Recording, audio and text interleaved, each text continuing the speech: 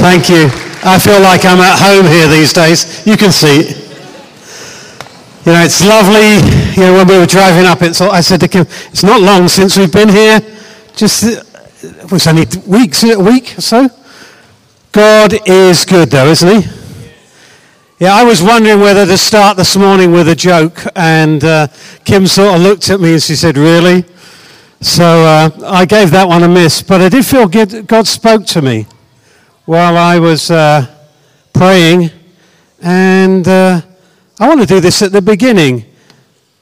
Somebody here, you've been having pain in your lower abdomen area, here where I'm rubbing my hand, somewhere here, and someone else, it might be the same person, but you've got pain around your abdomen as well. It might be IBS, and there's somebody else is having difficulty with your neck. Now, I had the sense it was some sort of injury. Maybe it was a whiplash or something, but you're having problems with your neck. If those are you, just stand up where you are, will you, please?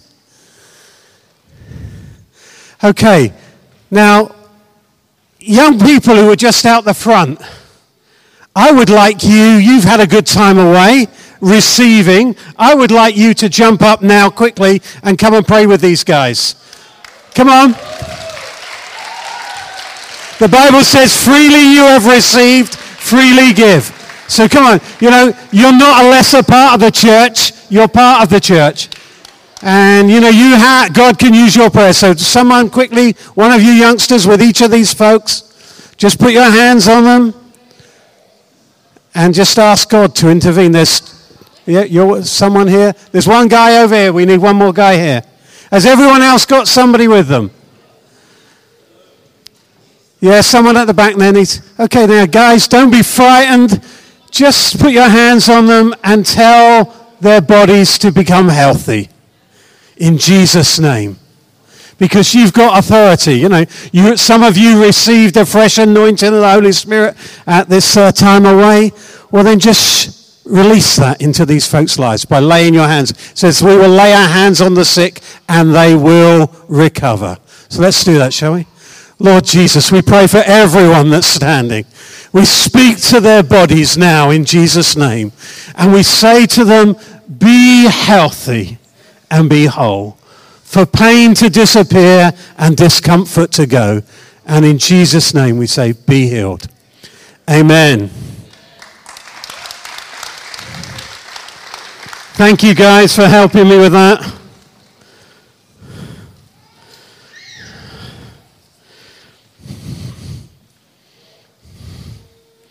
I want us to turn to Mark chapter 6. While you're turning there, I just want to set the scene a little bit. In this passage, we have the disciples. They've returned to Jesus, having been sent out in twos to preach the gospel. And they've had an incredibly successful time preaching and healing many people who were sick. And now they've returned to Jesus and are reporting to him all that they've taught and all that they've done. But it's so busy with people coming and going that they don't even have time to eat. So Jesus suggests to the disciples, let's get away to a quiet place where we can rest. But the people recognize Jesus and they recognize where he's going. And although they've gone there in a boat, when they arrive, there's a crowd of over 5,000 people waiting for them. You know, let's read from verse 34. And it says, now when Jesus landed, he saw a large crowd. And he had compassion on them because they were like sheep without a shepherd. And he began teaching them many things. By this time, it was late in the day. So his disciples came to him and said, this is a remote place, and it's already very late. Send the people away so they can go to the surrounding countryside and villages and buy something for themselves to eat. But he answered, you give them something to eat. They said, but that would take 8 months of a man's wages. Are we to go and spend that much on bread and give it to them to eat? How many loaves do you have, he asked. Go and see. When they found out, they said, "We have 5 loaves and 2 fish." Then Jesus directed them to have the people sit down on the ground on the green grass, so that they sat down in groups of 100, hundreds and 50s. Taking the 5 loaves and the 2 fish, and looking up to heaven, he gave thanks and broke the loaves, and he gave it to his disciples to set before the people. He also divided the 2 fish among them all, and they all ate and were satisfied. And the disciples picked up 12 baskets full of broken pieces of bread and fish. The number of the men who had eaten that day was 5,000. Immediately, Jesus made the disciples get into the boat and go on ahead of him to Bethsaida, while he dismissed the crowd. After leaving them, he went up onto a mountainside to pray. When evening came, the boat was in the middle of the lake, and he was alone on the land. He saw the disciples straining at the oars because the wind was against them, about the 4th watch of the night. He went out to them, walking on the lake. He was about to pass them by. When they saw him walking on the lake, they thought he was a ghost and cried out because they all saw him and were terrified. Immediately he spoke to them and said, "Take courage, it is I. Don't be afraid." Then he climbed into the boat with them, and the wind died down, and they were completely amazed, for they had not understood about the loaves. Their hearts were hardened. When they had crossed over and landed at Gennesaret, and anchored there, as soon as they got out of the boat, the people recognized them and ran throughout the whole region and carried the sick on mats to wherever they heard he was. And wherever he went, into towns, villages, or the countryside, they placed the sick in the marketplaces. They begged him to let them touch even the hem of his garment, and everybody who touched him was healed. I don't know about you, but do you ever have those times when life is just busy? You know, it's so busy that you think, I just need to get away and rest somewhere, but there is no place or time to find rest. You know, I thought it was just a modern problem until I read this, but clearly it was a problem in biblical times. They didn't even have time to stop and have a meal. I noticed some people eating their sandwiches this morning. And I thought, didn't they have time for breakfast before they got here? Perhaps you were having a crusade with a few thousand people before you didn't have time to eat. But they were so busy, you know. And, you know, we get busy in life, and sometimes we think, well, we need a holiday, and you get away on holiday, and that's not relaxing either. I don't know, have you had those sort of holidays, you know? We went away on holiday, and we've always had a rule, when we go on holiday, you know, it's a holiday for us. And Kim says to me, you don't take your computer, because if you take your computer, you'll be working. Well, last holiday we had, we didn't take computers, but she was working. You know, all these churches are asking her to go and minister her testimony, and we're off all over the countryside ministering, you know, and the rules get broken. But, you know, sometimes even holidays aren't restful, are they? But Jesus recognized the need that the disciples had to find some rest. But he also had compassion for the people.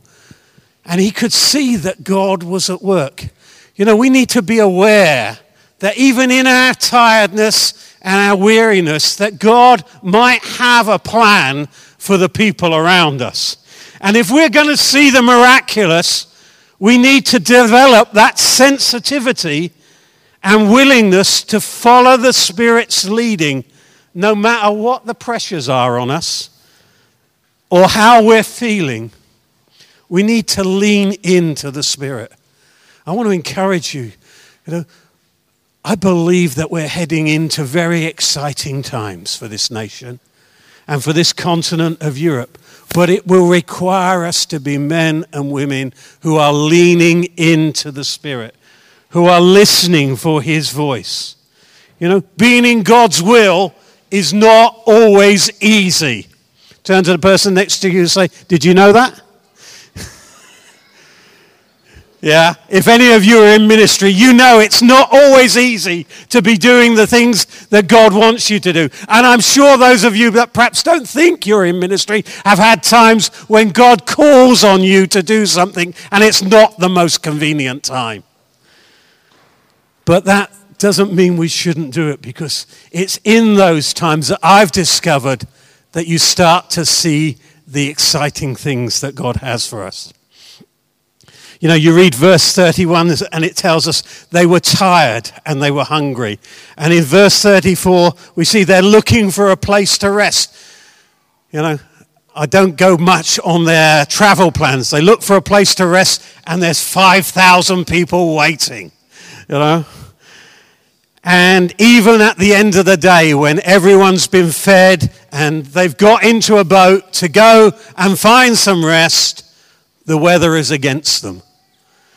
And the conditions are holding them back. And in the early hours of the morning, they're only halfway across the lake.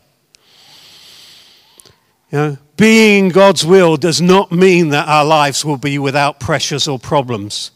But I think we can learn much from accounts like this one of how we can live and become the overcoming people that God intends us to be. Do you want to be an overcomer? I don't believe that God wants us to be in a place where we are always praying to Him to resolve our problems. I believe that He wants us to be a people who can deal with our problems in His power. So there are a few things I want to point out to you from this passage. The first thing I want you to notice is that Jesus made time for His relationship with His Father. With everything else that's going on, at the end of the day, He sends the disciples away, He dismisses the crowd, and He goes up onto the mountain to spend time with His Father. I am increasingly discovering the importance of giving time for my relationship with my Father, my Heavenly Father. Kim and I have been married 40 years just this year. I didn't say that for your applause, but... and sometimes that's been good and sometimes that's not been so good. But our relationship survives quite often on just 5-minute conversations. But there comes times when we need to get away and spend more time together. And I believe the same is true for our relationship with our Heavenly Father. Our relationship with Him can survive on short conversations. But it will always require sometimes when we give it more time. Jesus, you see that throughout the New Testament. He was speaking with His Father continually.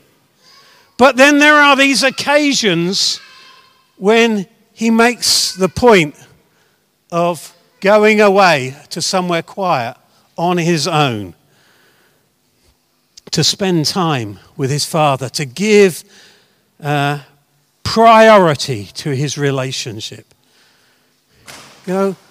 When difficult times come in our life, those are the times we need to run to Jesus, not run away from Him. I know from my time as a pastor that so often when people hit difficult times, instead of running to Jesus, they run away. They'll stop coming to church. They'll stop meeting with their Christian friends. They stop reading their Bible. They stop praying because they've turned their back on God because they've got difficult times. Difficult times are when we need to push into God. A great man of God once said to me, Tim, are you running after God or is God running after you? Turn to the person next to you.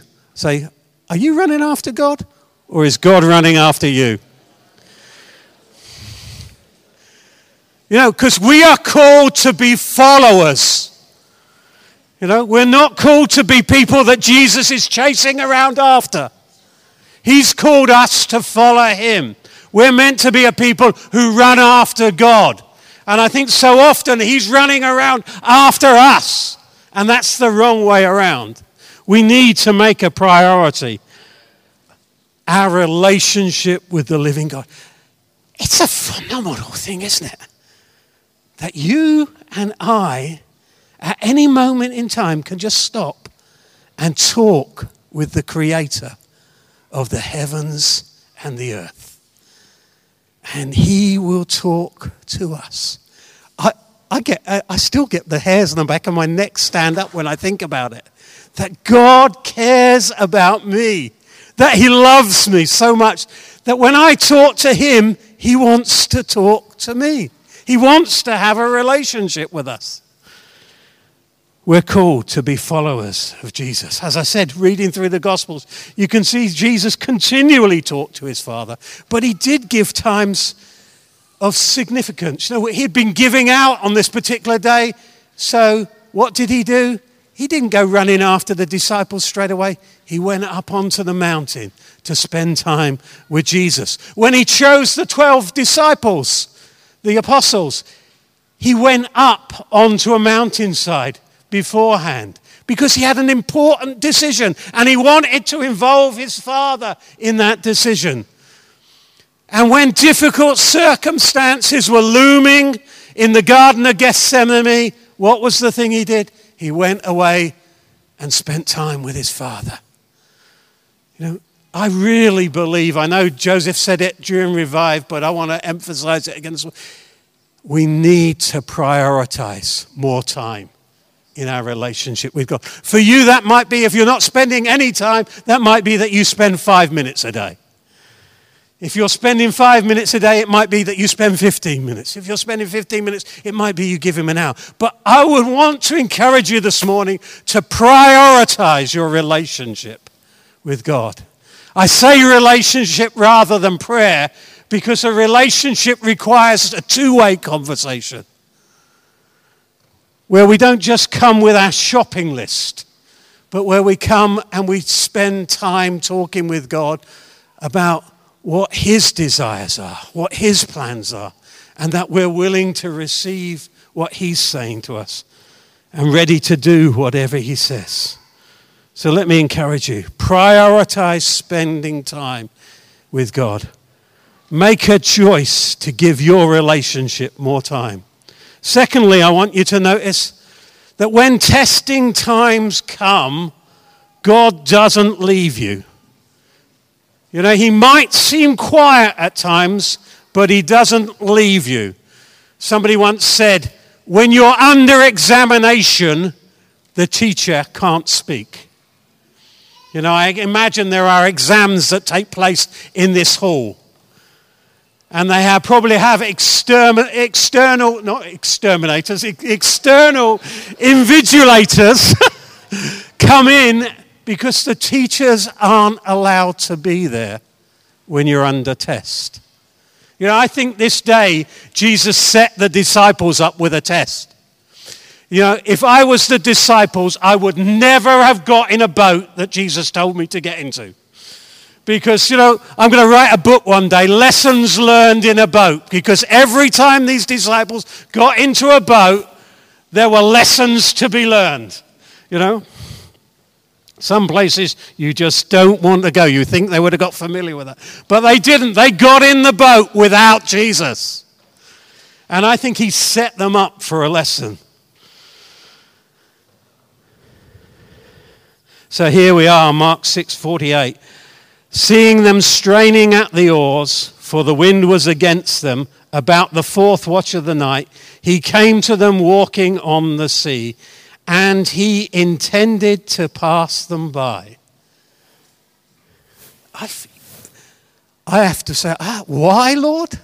Why did you intend to pass them by? Well, I think as we go on, we learn why.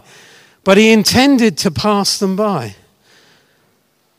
I believe that he wanted them to have learned from lessons from the feeding of the 5,000. You know, it says that they didn't understand the lessons from the loaves because their hearts were hardened. And Jesus was walking across because he saw they were in trouble.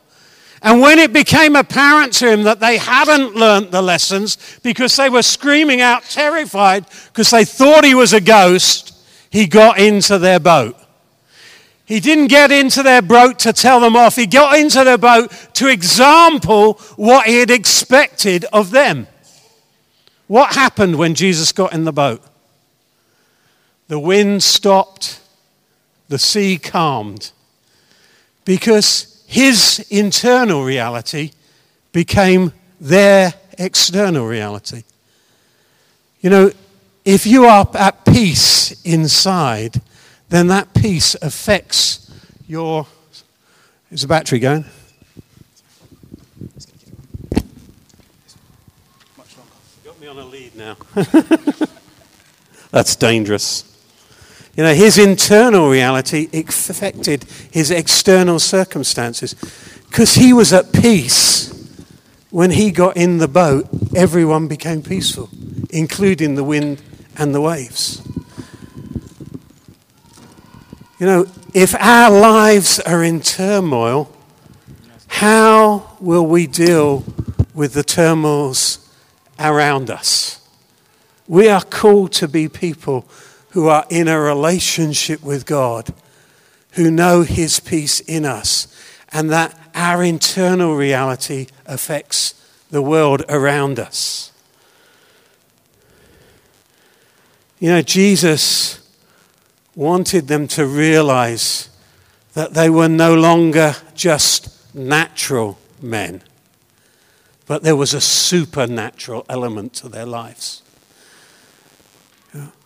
The moment we became Christians, had a supernatural element added to our lives. We're no longer just to think with natural thinking. You know, the disciples, when they're feeding the 5,000, when Jesus says to them, feed them, their first thought is, it's going to cost 8 months' salary. You know, I've had a few people when Kim and I've had ventures that we felt God has called us to move out in faith, where people have said things like that. Are you serious? Huh? We are not just natural beings. We are beings that have access to a supernatural element. And Jesus demonstrates that by the fact the moment he got in the boat, all became calm. His internal reality became their reality.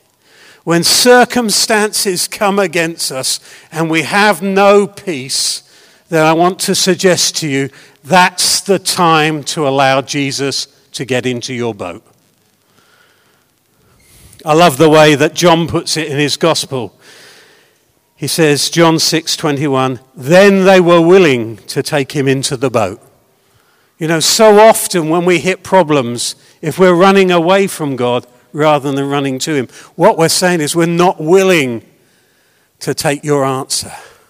We're not willing to have you in our boat. And we need to be willing to let him get into our boat. Because when he does, he will demonstrate to us the way to live. You know, he wants us to be a people who live victorious lives. Thirdly, you know, Jesus doesn't always turn up to answer our prayers in the way we might expect. They thought he was a ghost and became terrified. Just think about that for a minute. The answer to their problem is walking on the sea, and they're terrified by him. You know, how often could God's answers make us fearful?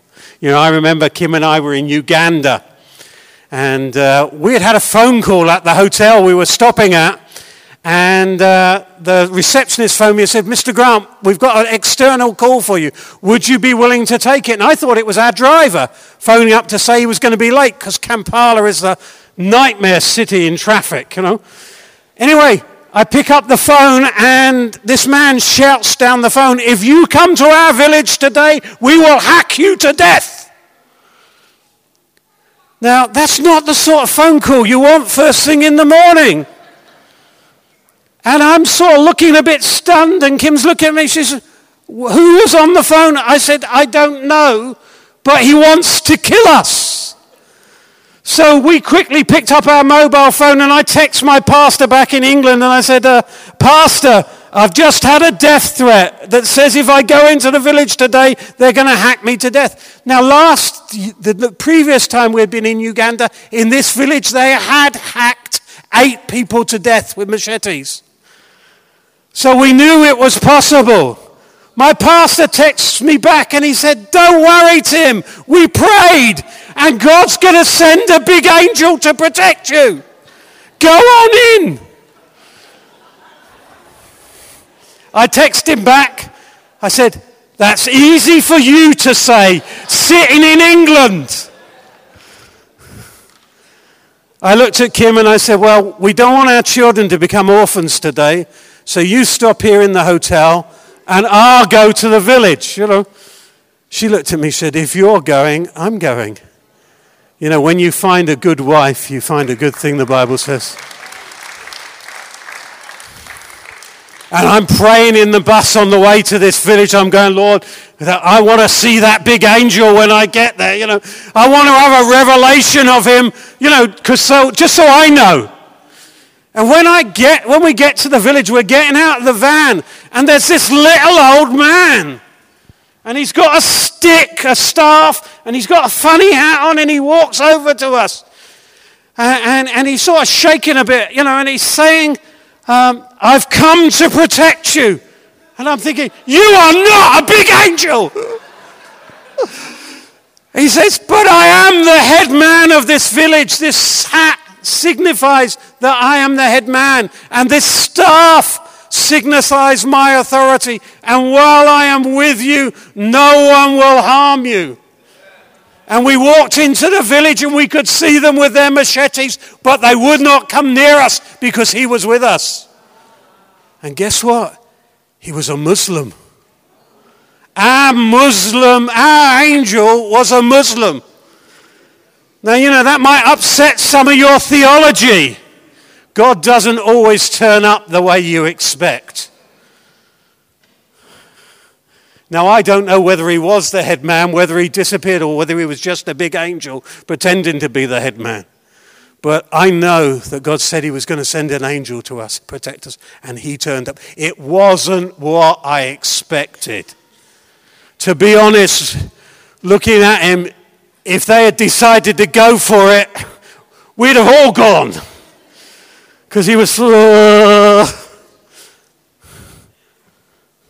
you know.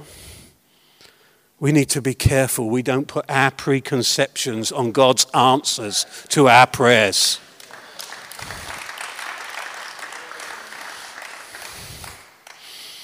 So often we could miss the answer because we've got a preconception of what it should be.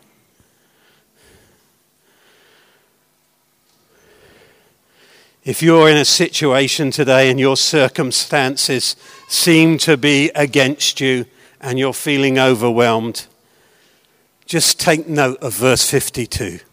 Jesus says, take courage. Don't be afraid. I am with you. Just turn to the person next to you and say, God's with you. He's promised to never leave you or forsake you. You know, when Joshua was about to go into battle, Joshua 1 verse 9, God says, have I not commanded you? Be strong and courageous. Do not be terrified. Why do you think God told him not to be terrified? You know, I think it was because there was going to be a lot of opportunities to be terrified. You know, if God says don't do something, it's because there's going to be the opportunity to do that. So God commands him, he says, do not be terrified, do not be discouraged, for the Lord your God is with you wherever you go. You know, we need to get hold of that fact that God is with us. And he's a good God. And even when we're not living the victorious lives that he intends us to, he promises, I will never leave you or forsake you. You know, if he's following you rather than you following him, where are you taking him? I often think that. Yeah? Would I be happy if I had just brought Jesus into this situation? Because he says, I will never leave you or forsake you. I will always be with you. So, he's a good God. He loves us. He expected the disciples to have learned something from the feeding of the 5,000. But when it became clear they hadn't, he didn't chastise them. He got into the boat and demonstrated what he had expected them to do. Fourthly, the disciples are completely amazed. Mark 6:51 and 52, it says, then he climbed into the boat with them, and the wind died down, and they were completely amazed, for they had not understood about the loaves, because their hearts were hardened. What had they not understood? What was it that Jesus was seeking to teach them? What should they have learned from the loaves? Well, I think there are just two or three things I want to point out to you. The first thing is, don't just see the problem, but recognize that we have a God that is greater than any problem that might be coming against us. When the disciples came to Jesus, I suspect that they were tired. They were hungry. They'd already had a busy time on their own. They've come back and joined in to his busy time. They've tried to get away and have a rest, and that's not worked. And then Jesus says to them, they come to Jesus and they say, these people are hungry. My suspicion is they were hungry. My suspicion is they were tired. Because they say, these people are tired and hungry. Let them go away. We don't want to be here anymore, is what they're saying. We want to go and have a rest. And Jesus says, no, you give them something to eat. We can be one of two types of people. We can be those people who are always seeing problems. And the trouble is, if we're people that always see problems, when what you focus on just gets bigger and bigger. If you spend all your time focusing on your problems rather than the God that can help you overcome those problems, then the problem will get bigger rather than the God. But if you're focusing on God and you're giving him time, you're spending time to have a relationship with him, not just religion, then in that time he becomes bigger and the problems get smaller. And it becomes easier to overcome them. When David went to take food to his brothers who were in the armies facing the Philistines, the army of God was completely paralyzed because of their perspective. They're looking at Goliath, and he's a giant of a man. And their perspective is, he's so big, nobody can beat him. And David turns up and looks, and he has a completely different perspective. His perspective is, he's so big, I can't miss him. What is your perspective? God wants us to be a people who have a perspective that we can't miss overcoming the problems. When problems come our way, we have a choice to make. Are we going to be people who see giants, or are we going to be the giants that God intends us to be? In verse 37, Jesus tells his disciples, you give them something to eat. In that moment, he's telling them, with God, nothing is impossible. You have the power to do something about this. When they respond by putting yet another problem in the way, they say, but Lord, it would take 8 months' salary. He realizes that they are still thinking naturally rather than supernaturally. We need to be a people who no longer think naturally, but we need to be a people who have a supernatural perspective. When they respond in that way, he helps them, he demonstrates to them what is possible by feeding 5,000 men plus women and children with a boy's lunch. He's demonstrating that they are now part of a different kingdom. We might live in the United Kingdom, but we are no longer citizens of the United Kingdom. We became citizens of the kingdom of God the moment we became Christian. And in the kingdom of God, there is a different perspective on things. It's set up on different principles. John 14:12, Jesus says, "Truly, truly, I say to you, he who believes in me, the works that I do, he will do also. And greater works than these will he do, because I go to the Father." You know, we are called to be a people who do the works of Jesus and who do greater works. I don't know about you, but I'd be happy just to do the things Jesus did. You know, just think about it, water to wine, dead rising, walking on the... I'd like to do the walking on the water. You know, I think that would be pretty cool, don't you? Yeah. I'm going to a few places where they have a few lakes, and I thought, maybe, you know, shadow ministry. Well, I've done that one. But, you know, I'd be happy to do what Jesus did. But he said, no, these and greater things will you do. We need to be a people who realize that we're part of a greater kingdom. We need to start thinking supernaturally. God is bigger than our circumstances. When the disciples start to talk about how much it's going to cost, they reveal they're just thinking naturally. So often we can get caught focusing on what we don't have. You know, I was speaking to some friends and they told me 25 years ago they were told to buy a house and open a retreat center. And they said, well, we've never had the money. And I said, really? And they said, no, 5 times that house has come on the market since God told us to buy it, but we've never had the money to buy it. And I said to them, excuse me, you're focusing on what you don't have rather than what God has told you to do. You know, and I know that when God tells you to do something, that he's able to turn up and do it. When we bought our tent, which cost us £25,000, God provided for it. But at the same time, my parents are getting old and I'm concerned about where they're living because it's not particularly safe for them. And one of our guys in our church built this beautiful retirement complex. And he said that it was going to be affordable housing for older people. And when he finished it, it was anything but affordable.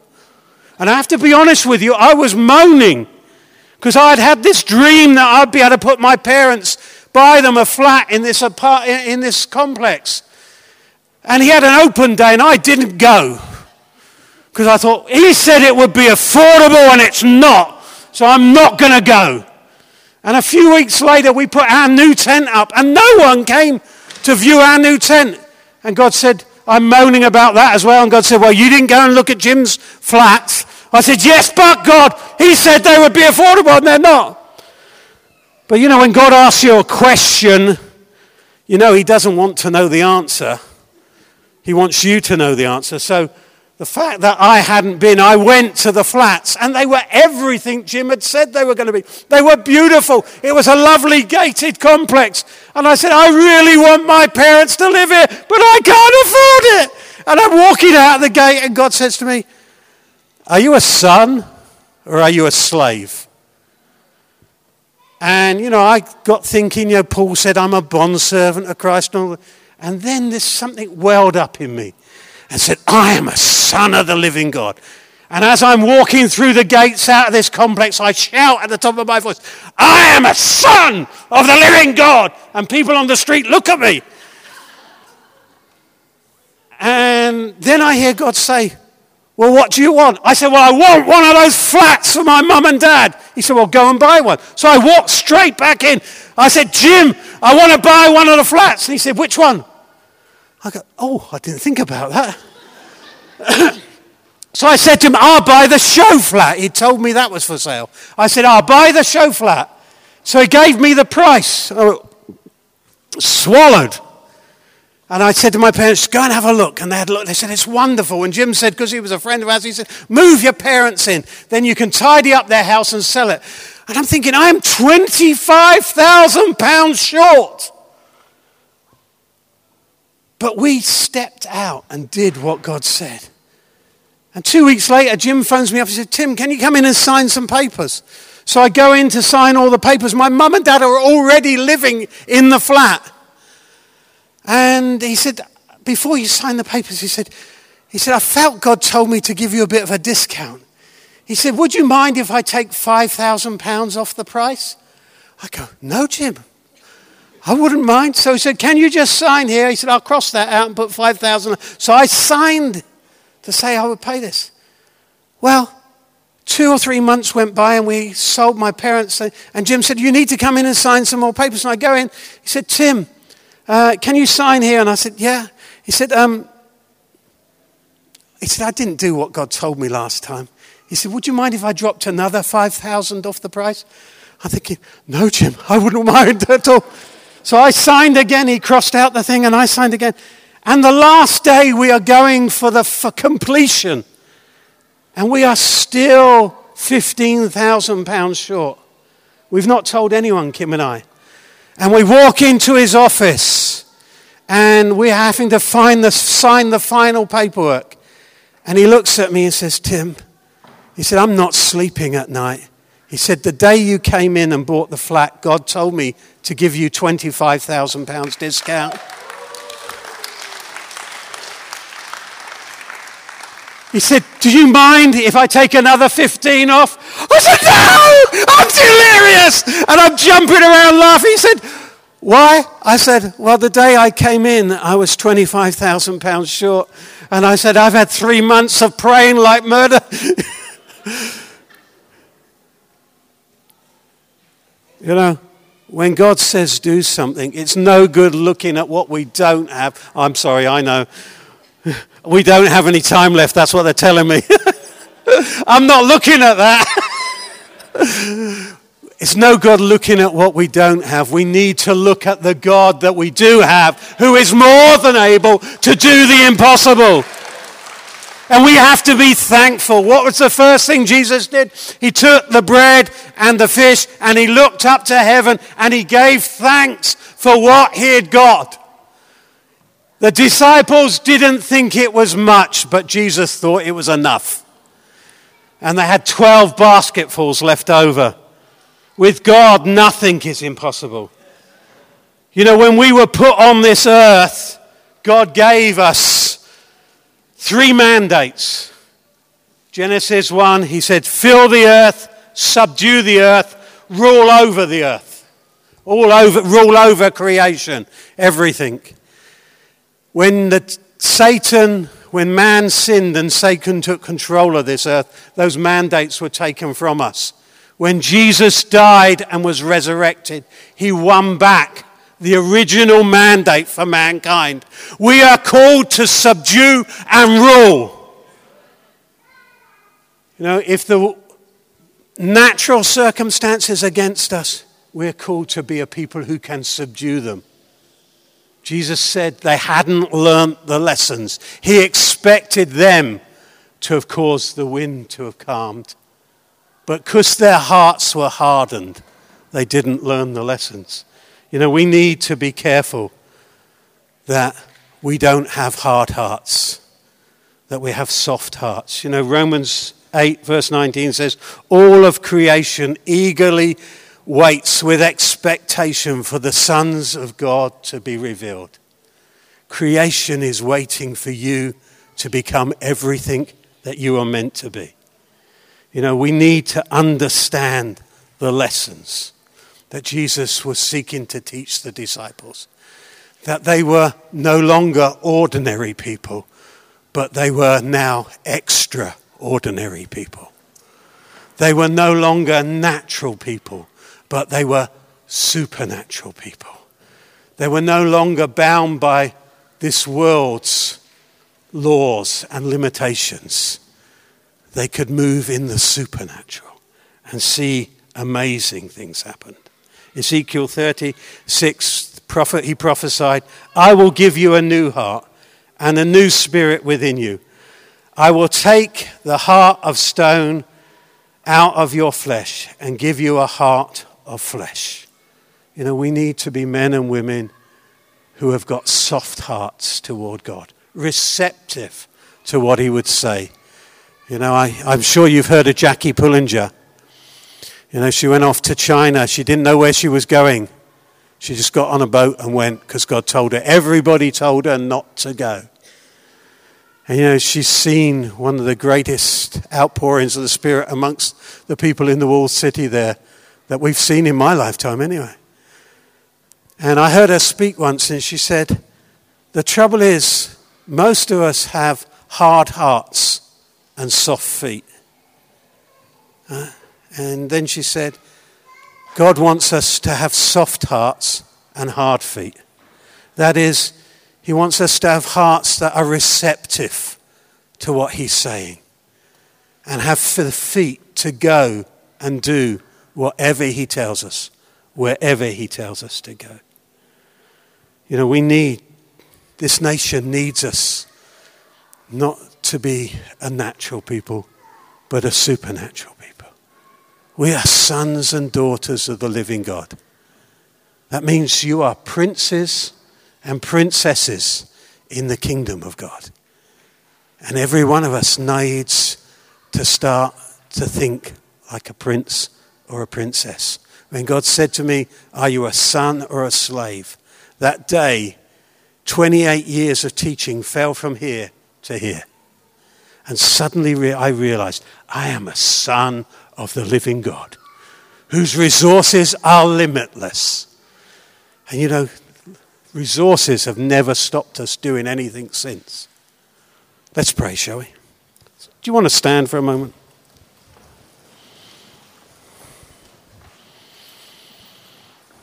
I'm going to pray, and if you agree with what I'm praying, then I'd like you just to say amen at the end. Lord Jesus, please take away from me any hardness of heart that stops me learning how to do all that you've created me to be.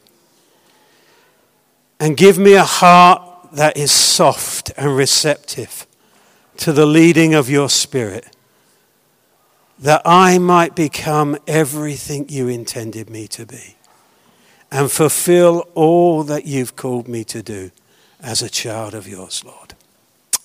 Amen.